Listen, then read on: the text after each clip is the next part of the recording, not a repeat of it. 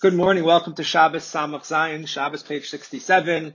We are continuing discussion of different therapeutic practices. Some of them seem to be a little pagan or Amoritic, and probably some of them are going to be forbidden, as we'll see in the daf.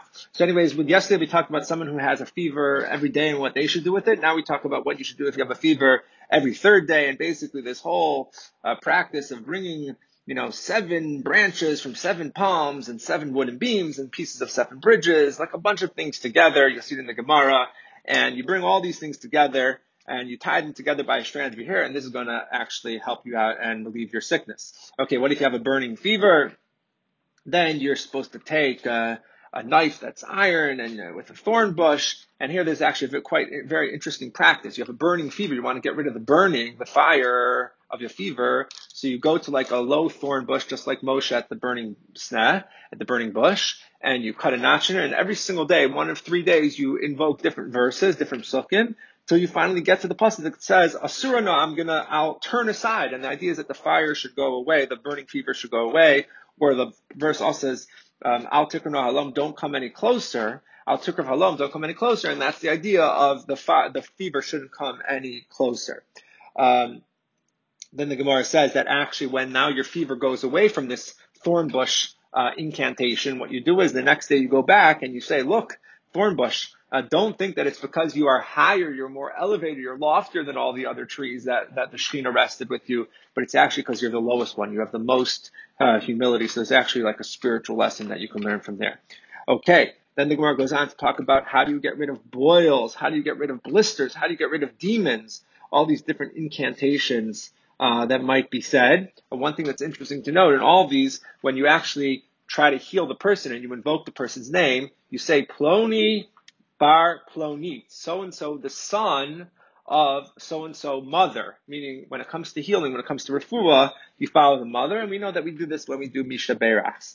All right, anyways, the Gemara then continues to one small halachic piece, which is that we said B'nai Melachim, that princes can walk around with bells on Shabbos. These are obviously bells that actually have the clapper removed, so it's not making noise. There also would be a problem of Hashmal's call, of making noise on Shabbos. So if you have a bell, it's just an ornament, so we said that kings can do it, and the Mishnah actually said that everybody could do it. Now, who is the opinion that says everyone can do it? If you have a commoner who's wearing a bell, aren't people going to kind of make fun of the person, and then he might take it off, or she might take it off? And the answer is, interesting idea, we're going like Reb Shimon, who says, Kol Yisrael b'nei Melachim, all Jews have royal lineage. We're all coming from Avram, Yitzchak, and Yaakov, Sarah, Rachel, and Leah. We come from special lineage, therefore we'll never be embarrassed to wear fancy things. Or the other opinion is, no, it's actually just tied into your garment. And since it's tied into your garment, it's woven in, there's no way that you're going to come to take it off. Okay, then the Gemara goes on to have other strange practices and talking about on Shabbos how you're allowed to go around with them even in the public domain, because again, anything that's therapeutic is not considered a masa, it's not considered a burden. So for instance, you can walk around with an egg of a locust. The egg of a locust apparently was used to heal a earache. You can go around with a tooth of a fox, which was helped you with your sleep, and with a nail from someone who was hung from the gallows. Apparently this would help remove any kind of a wound.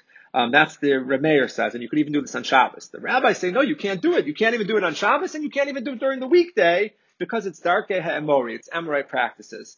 And then the Gemara, of course, is going to jump into a bunch of things that are problematic because of Amorite practices. But Abai and Rava, two Amoraim, first tell us that Kol Davar Sheyesh Bo Mishum Refuah Ein Bo Mishum Darkei HaEmori. Anything that actually works, you can't call it Amorite practice. This is not pagan. This is actually science. It actually works. As crazy as it might sound, if it works, then it's okay. The Gemara goes on to say that talks about different practices, like let's say putting red pigment on a tree. Isn't this an Amoritic practice? How does that help? And the answer is no, because it gives a sign to other people that they should pray for the tree, that the tree actually get better. The Gemara talks about any incantation that has the word God in it, like the tribe God is a problem because there was an Avodah Zarah placed there and it had Avodah Zarah implications. The Gemara goes on and talks about interesting practices about women, what they would do for food. Like, for instance, they would dance before their kutach, which was this bread and cheese mixed together and breadcrumbs in order to keep it strong. Or when they were cooking lentils, they would make sure everyone was quiet in the house. Or when they were cooking beans, they would make sure everyone was making noise in the house. And the rabbis say that these things are Amoraic practices. Interesting that there are a lot of similarities between some of those things and things that were actually done in the Beis Hamikdash to make the Ketores.